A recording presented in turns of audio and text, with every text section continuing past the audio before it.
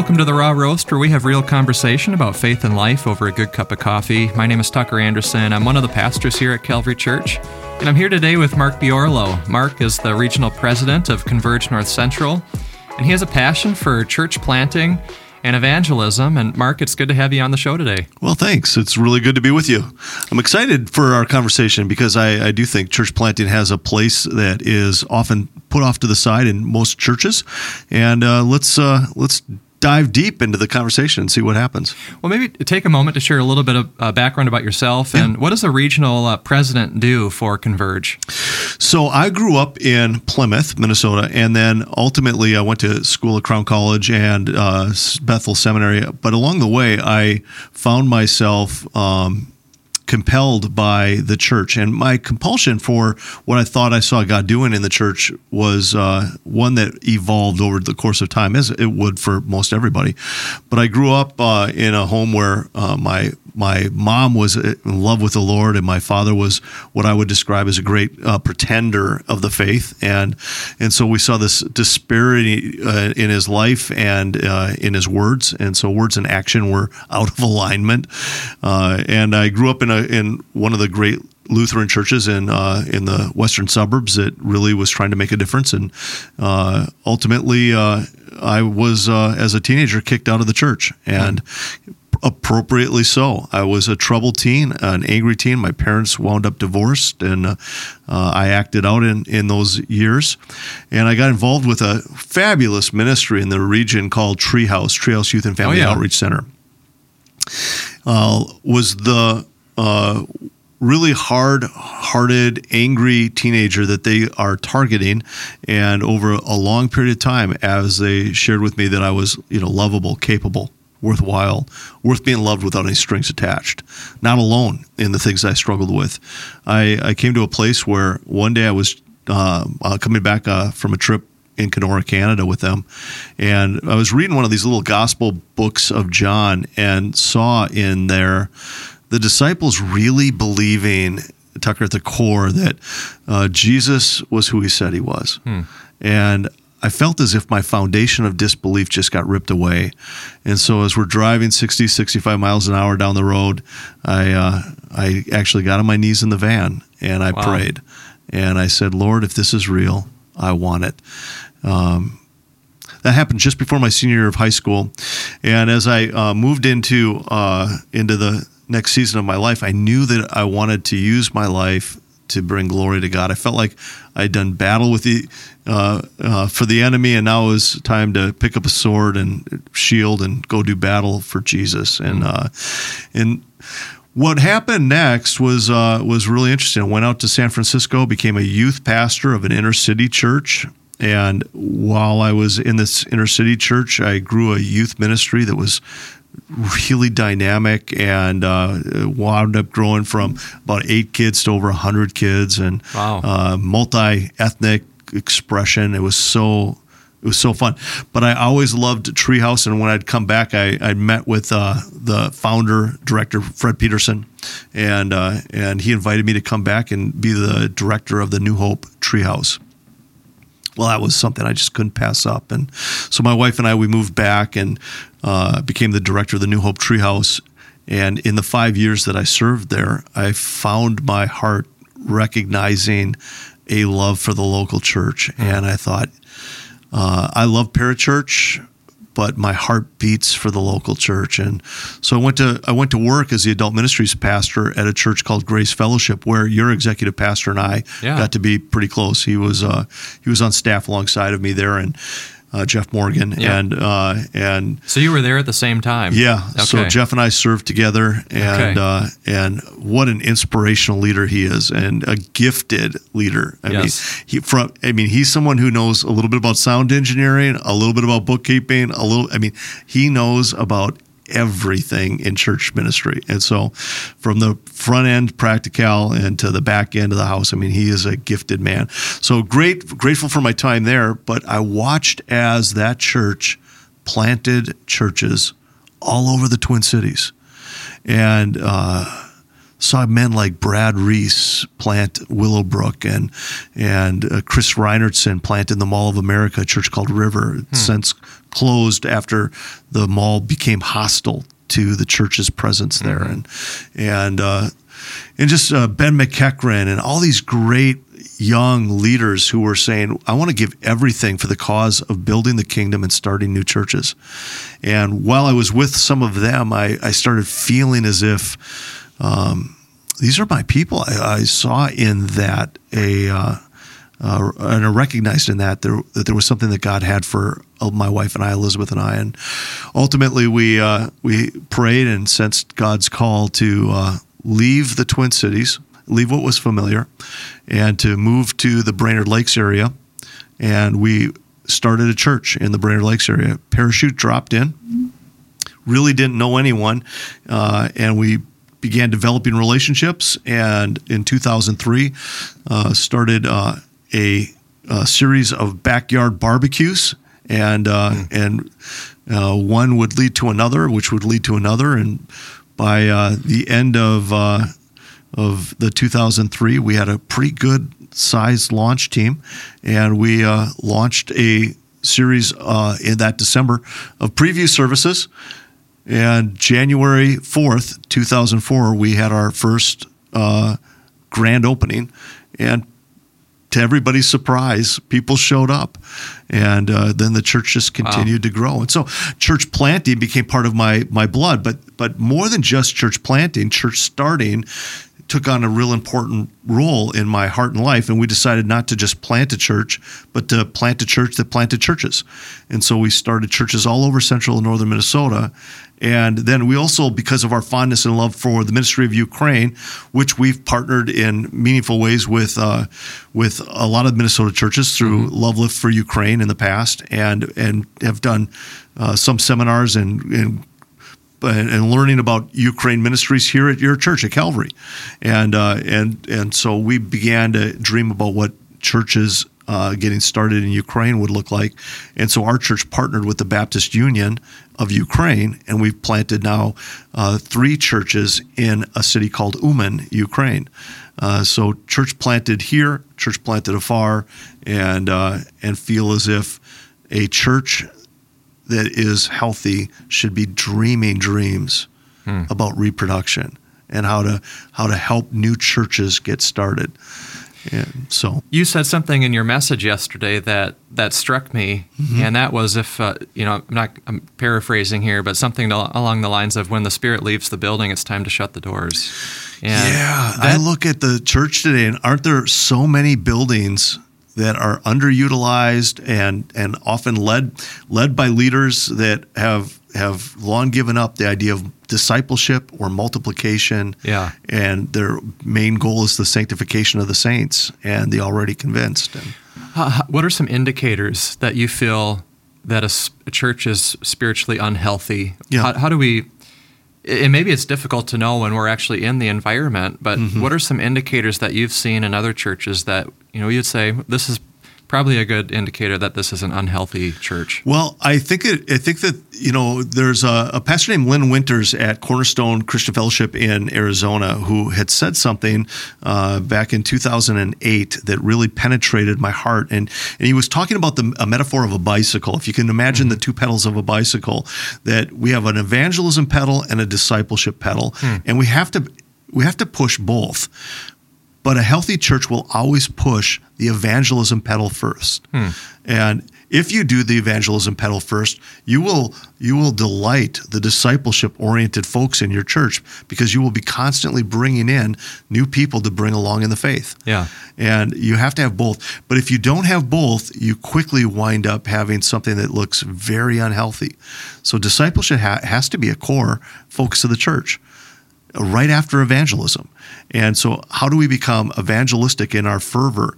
And so with the church that I'd started, we put in a number of those measuring markers and said, we believe that we should be able to walk and follow a path of evangelism and outreach orientation that says the other that isn't in the kingdom matters more than we do.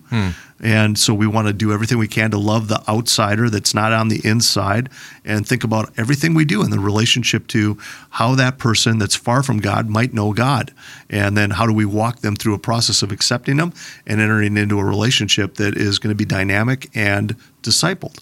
Because we're not called just to make converts, we're called to make disciples. Yeah. Go therefore into all of the world and make disciples, right? And so how does that discipleship process work? It calls for us to be action-oriented and active in reaching out and bringing someone in, and then helping them through a process of growing, helping them obey what? Everything he commanded them to, right? Yeah. So there's that process of bringing them to the fullness of the awareness of the kingdom of God and how they're placed inside of that realm and relationship. And so it's all about dominion. Who's got authority in our lives, and how do we advance the kingdom of God? How do we help usher in the kingdom of God? As we talked about yesterday again in the sermon, Jesus said, I'm going to build the church. And when the disciples heard that, their hermeneutic was driving them to action to say, well, let's go start churches. If he's going to build it, let's go start churches where these kinds of things begin to happen. So markers are baptism trends, salvation trends, discipleship processes. How do you wind up evaluating your mission and outreach budgets? Those kinds of key indicators. But what happens is we very quickly build buildings and turn inward. And the hardest thing in all of the church world, in my mind, is prying from old men's hands keys, titles, and pews.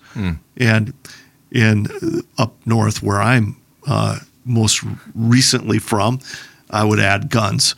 Getting guns, keys, titles, and pews out of old men's hands seems to be one of the big challenges of the church. How do you give away? And to the old men in my world, I just continue to challenge them. Our call as kingdom people is to keep our hands wide open and let God put in and take out what he will. And if we can learn to do that, I think we've come to a deeper place of discipleship in our own lives. The call to plant churches is also an intriguing statement that you made yesterday. And I think of Minneapolis, Twin Cities area, and there's many churches, many of them probably in that unhealthy state as you just described. Dead or dying, or more inward focused. Yep. Some of them really country club-esque. That they exist for themselves and not for the other. And what is it about church planting that is perhaps the most effective way of making disciples? Yeah, I think C. Peter Wagner has done some of the yeoman's work around that idea that has identified that a new church is just far more likely to reach somebody who's unreached than an existing church.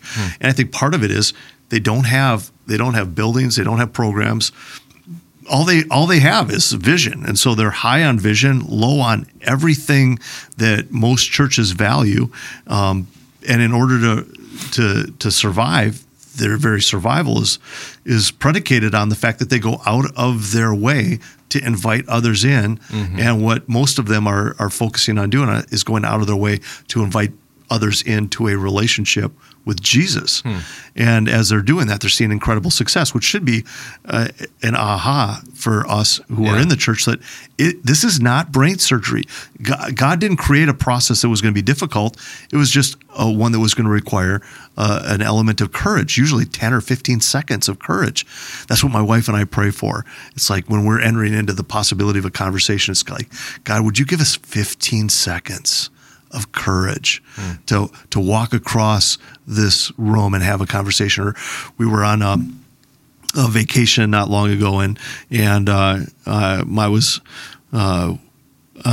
with someone else, and my wife was meeting us, and she was walking along a canal, and she walked by a homeless person, and she thought, oh man, that guy needs to know Jesus and the love of Christ, and God, would you give me 15 seconds of courage? And she's like, this is so unsafe. It wouldn't be safe. But God, would you give me 15 seconds of courage? And she walked over and she entered into a conversation, and she had a very robust conversation about Jesus and who Jesus was in this man's life. And so later she brought me back. She said, I want you to meet him. I want you to meet this man. And so we went back down into the canal and walked along the canal and met this man. And as we were walking up towards him, we could tell that in this moment he was not suitable to be meeting. It looked like he'd been drinking and probably maybe a little out of it. But I'm just so proud of my wife having this idea that evangelism is so important, that what we want to train ourselves and we want to train our kids and our churches is, it doesn't take a lot of courage, but usually at least 15 seconds. God, give me a little bit of courage to enter into a conversation. Church planters bring that into their environments in such a rich way, and it's contagious. When someone sees that happening and it becomes part of the culture, suddenly women and men start giving their lives to faith and Christ, and they enter into this richness of relationship, and they start getting baptized. And the church gets electrified as this newness is happening. And then, like I said, the discipleship people that are recognizing, man, there's people pushing this evangelism. We've got to train them up. How do we get our arms around these brand new, messy believers? And I love that, Mark, though, that 15 seconds of courage, and boldness, that's such a practical thing that all of us can take, whether you're called to church planting or not. I was in the market for a new car just this past week, and was sitting at the dealership and ended up having a conversation with this car salesman, and we ended up having a great conversation. And he was telling me how he's open to many different perspectives and views, and he likes hearing about what other people have to say. And so I thought, well, he's giving me an invitation here to essentially share what I believe. And so I got to share. We didn't get into all of the details of the gospel, but was able to talk about Jesus with him. And I said, I think that it really comes down to if Jesus really did rise from the dead, and of course I believe he did, then I want to pay attention to what he has to say. And But thinking back on my conversation, I wish that I would have gone a few steps further. And I think if I would have had that simple phrase, pray for 15 seconds of boldness, I would have been able to go a little further with him. And but that's a great thing to keep in mind and remember. What would you say to the person who doesn't have the gift of evangelism or discipleship? I mean, Jesus calls us to do these things, but is there a place that the church body comes into play? And is that maybe why church planting is so effective, is you do have your evangelists and your disciple makers and those who show hospitality working as a body together? Does the individual have to have all of these particular gifts in order to be obedient? Yeah, I think that's one of the reasons why we see probably some of the most effective evangelism happening inside the context of the local church, when the local church becomes evangelistic in nature. So you wind up seeing churches that are really growing in conversion growth at a ridiculous rate, and it's because of a number of things that are happening in tandem. One, they're creating a great experience, typically on the weekends.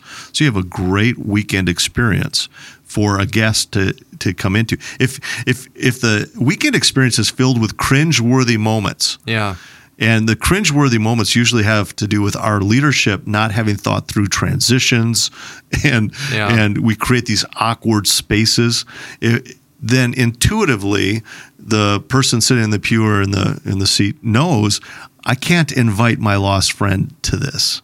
I mean, I can tolerate this because I'm a little bit further along in my faith, but I can't invite somebody far from God to this. But if we create experiences on the weekend that are really robust and healthy, and by healthy, I mean really in our communication, that we're not using a lot of insider language, we're using language that's more oriented towards somebody who doesn't know God. That we don't assume everybody knows the Great Commission. We might say on page 886, we have something called the Great Commission, and what that means is that Jesus looked at his disciples and they said, so this is so important. I'm so proud of what God is doing in our lives and in our world, but I want you to know he's going to continue to break through to the very end of the age. And here's what happens. And he goes, I want you to understand, the Father has given me some authority, and he's given me some directives. And the directives is to share with you and to empower you to go and make some disciples. And then when you just get those people into the kingdom and they're on the pathway of discipleship, baptize them and hold them under water. And when you're done with that, giving them a physiological expression of the kingdom of God in their lives, that they've died to themselves, they're being buried metaphysically with Christ, and they're coming out of the water reflecting the new life. Then I want you to take them further by teaching them this hard work of obeying. And part of the obedience is that we become kingdom-bringing people. And the idea of a disciple is a disciple that's making a disciple that's making a disciple, that we're in the process of not just becoming well-versed in what the kingdom is, but learning how to help share that with other people. And again, one of the most effective ways is just to invite them into a place where they can see hospitality on display and good management on display, because you've got administrators administrating and hospitality people doing hospitality and teachers that are teaching and people with authority and apostleship leading, and leaders are leading, disciplers are discipling, teachers are teaching, and all the gifts become unified in a church setting. And so it's very powerful. But nothing is more powerful than the story of your life's transformation to another person. And so I think as powerful as the church is, and I think it's the most powerful method for evangelism on the face of the earth today, that what we're going to see, I think in a very significant fashion, people moving towards is the breaking of bread and the sharing of their story across the table as this generation's next most powerful mechanism for evangelism. It's you having people over for dinner, and through the powerful presence of hospitality on display, and you're having that 15 seconds of courage to share your story. I think that's going to resonate the most effectively with this generation. We just had a Friendsgiving at our house on Saturday night. What is Friendsgiving? We had some of our neighbors over for a early Thanksgiving meal, and we all brought something. And so I ended up smoking a turkey, and it was my first time smoking a turkey, which I was a little nervous that it was going to turn out, but it turned out pretty good. Wow. So I think I might do that again. So the goal of this was just to get to know our neighbors and to form some connections. And as far as I'm aware, there's only one couple that are believers. The others I think they would describe themselves as spiritual. Yep. Grew up in the church, and once they went off to college, left church behind. What would be some next steps that you would recommend for my wife Aaliyah and I to take with our neighbors? How do we begin to form even closer friendships so that we can create some entry points for the gospel? Yeah. Well, I love that, and I love it for so many reasons. But one of the things as it relates to not just you and I mean, so you've been trained and you have skills and abilities, but I think for everybody, for us to learn how to access available tools, and there's some really simple ones. Gary Romeyer is the regional president of Converge Mid-America, and he's done a yeoman's work at creating what I think is just a very simple, handy tool called the Journey Guide. And it's a way of helping people assess where they're at in their spiritual journey. And then you're becoming an ally with them to say, if this isn't where you want to be, how do I help you take another step in your faith walk? I think learning to access the already good created tools that are out there is one of the things that we can do a better job at training our people how to access or providing for them.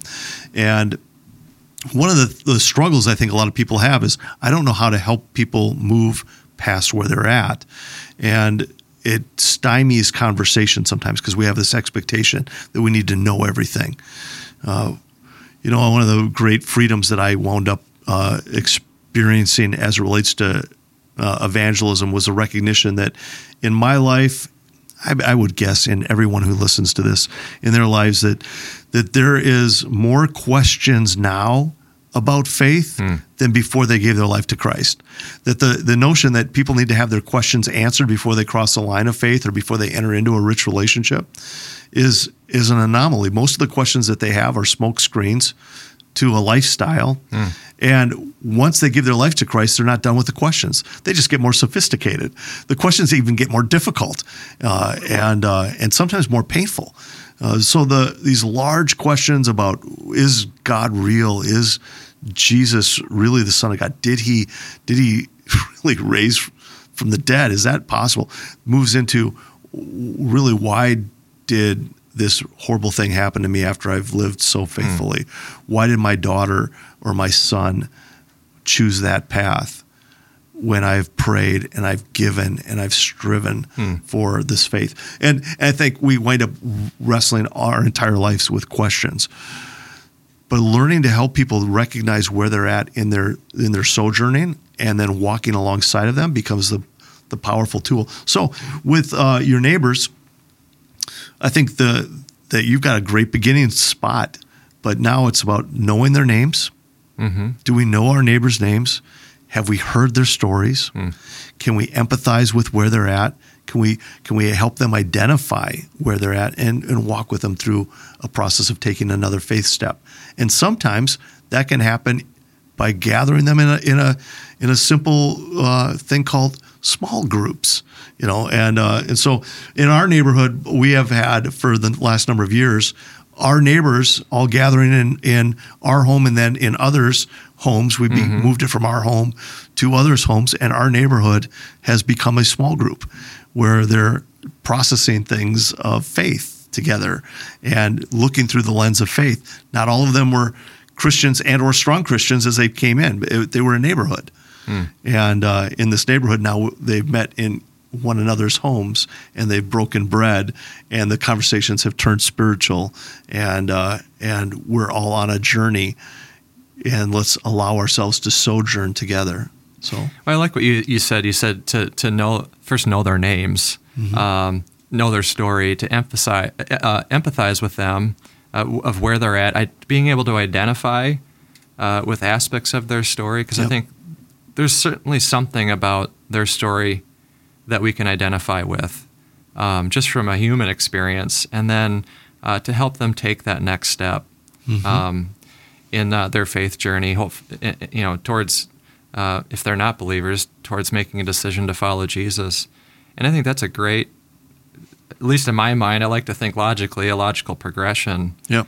And to provide some resources and tools is something the church can do to those in our congregation to, help people know what are some good questions, diagnostic questions to ask, and not in an insincere way, but just really good questions to ask people to get to know them. Well, Mark, in our last few minutes together, where do you see the church 10 years from now? And maybe let's just focus on Converge. Where do you see Converge North Central 10 years from now? What is your dream and vision? Yeah.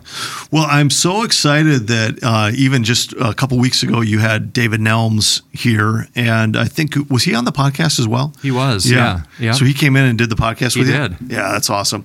I am wildly impressed with TTI and the Timothy Initiative and how they're organizing and structuring and focused on really global reproduction. I mean, in the least reached people groups, this idea of multiplying multipliers and helping disciplers become disciple-making disciplers, and churches becoming multiplying churches.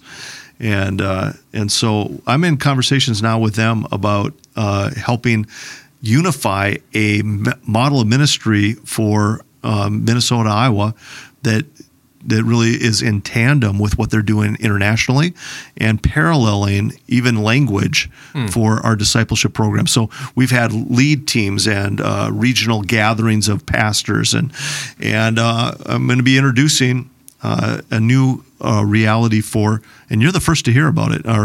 Only a few people know that I'm moving in this direction, but I've got 26 identified leaders inside of Iowa and Minnesota that I'm going to be calling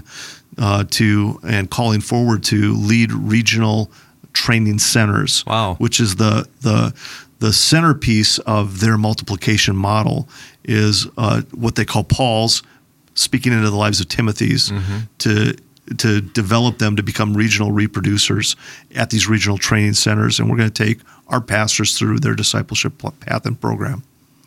I was thinking that very same thing about what would Timothy Initiative look like here in the United States. Yep. So I'm glad to hear that it'll be different, but we're going to work really hard to make it as similar and unified as I possibly can. Yeah.